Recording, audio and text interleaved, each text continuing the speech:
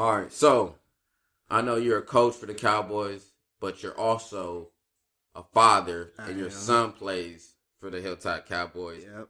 Not only does he play, but he's the quarterback, and he has one of the greatest nicknames in sports. Yeah, from NBA, NFL, MLB, from pros. I mean, my man is the general, and he plays the quarterback. It's the perfect nickname. Tell me a little bit about Jahmere. Man, dude is something else, man. He's special. He been playing since he was 4. I started him early. I was coaching the micros, so I was on there, so he was 4. And by the time he was 5, he was starting. You know what I'm saying? He was playing like on the offensive line. Okay. And then when he got 6, he just took off. He ain't lost since until this year coming up. Wow. Coming up against Newburgh. So he didn't won. He got 7 championships, 6 straight until this past one. So he had 6 straight till then. And, I mean, he can throw it. He can run it. And he could just, general, he got that name because he's just a flat-out leader. Coach Juan actually gave him that name. It was like, and then when it just stuck. Yeah, like, it's perfect. It was like the perfect, and he's also a point guard in basketball too. So it's like, it just, you know, and then is Kevin Gibbon Jr. That's his running back. That's his main man. He played partner in the backfield. Yeah, they played together so well, man. That's why they kept on winning. And then you stack the younger team. Like I sent up my when I moved to the micros, and I sent my 7-year-olds up, and they was going to be 9, so they was 8, and then that group of kids just like they took off. Like they always win, they don't lose. It's that group, and that's what. And you know what?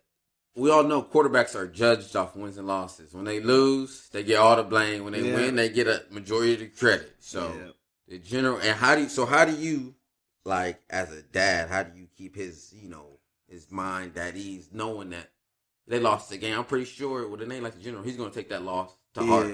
So how do you get him ready to just, short-term memory, ready for the next game? I really, honestly, like, especially this year, as he get a little older, in football, I kind of try to take a step back because I don't know how to separate being a coach from a dad. Right. So I don't want to, step on Coach Dave's toes. So I don't want to, but I do try to keep him, humble. You know what I'm saying? So I want to keep him with the highs, let him take the highs with the lows. Like you going, especially being as small as he is, he's a 4'11" quarterback throwing over them tree. Like sometimes you gotta, sometimes it's play calling, sometimes it's him, just rushing himself. But he rarely make mistakes, but when he do, he beat himself up. So I try to keep him. You know what I'm saying? But so I'm glad you brought up. You don't want to step on Coach Dave's toes because a lot of parents out there. I know it's your kid, but there's a coach there for a reason. Right. You either coach your team or let the coach your player. All right. So it's a fine line, like you said, separating the dad and coach. So you just kind of hang back, which is great because you see a lot of parents who are just over there overcoaching their kid, who basically eventually they get tired of hearing the parents. Now I don't want to play it no more. You see that happen a lot. I see that happen so much being a coach, even with parents on my team. Like I see it happen with them with their kids. I don't really let it bother me too much because I know how to coach my kids to block their parents out. You know what I'm saying? Right. And the good thing about that's the good thing about coaching down at the Cowboys is because having a kid, like I've only coached my son when he was on the micros. Mm-hmm. So once he moved up, I didn't move up to the minis until he was on the juniors. So I always knew he was in good hands.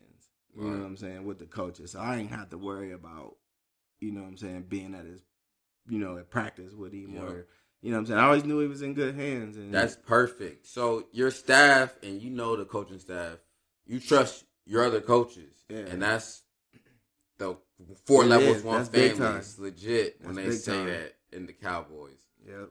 All right, so parents, get to know the coaches, understand what they're trying to teach, and so we all could be on the same page. Yes, facts.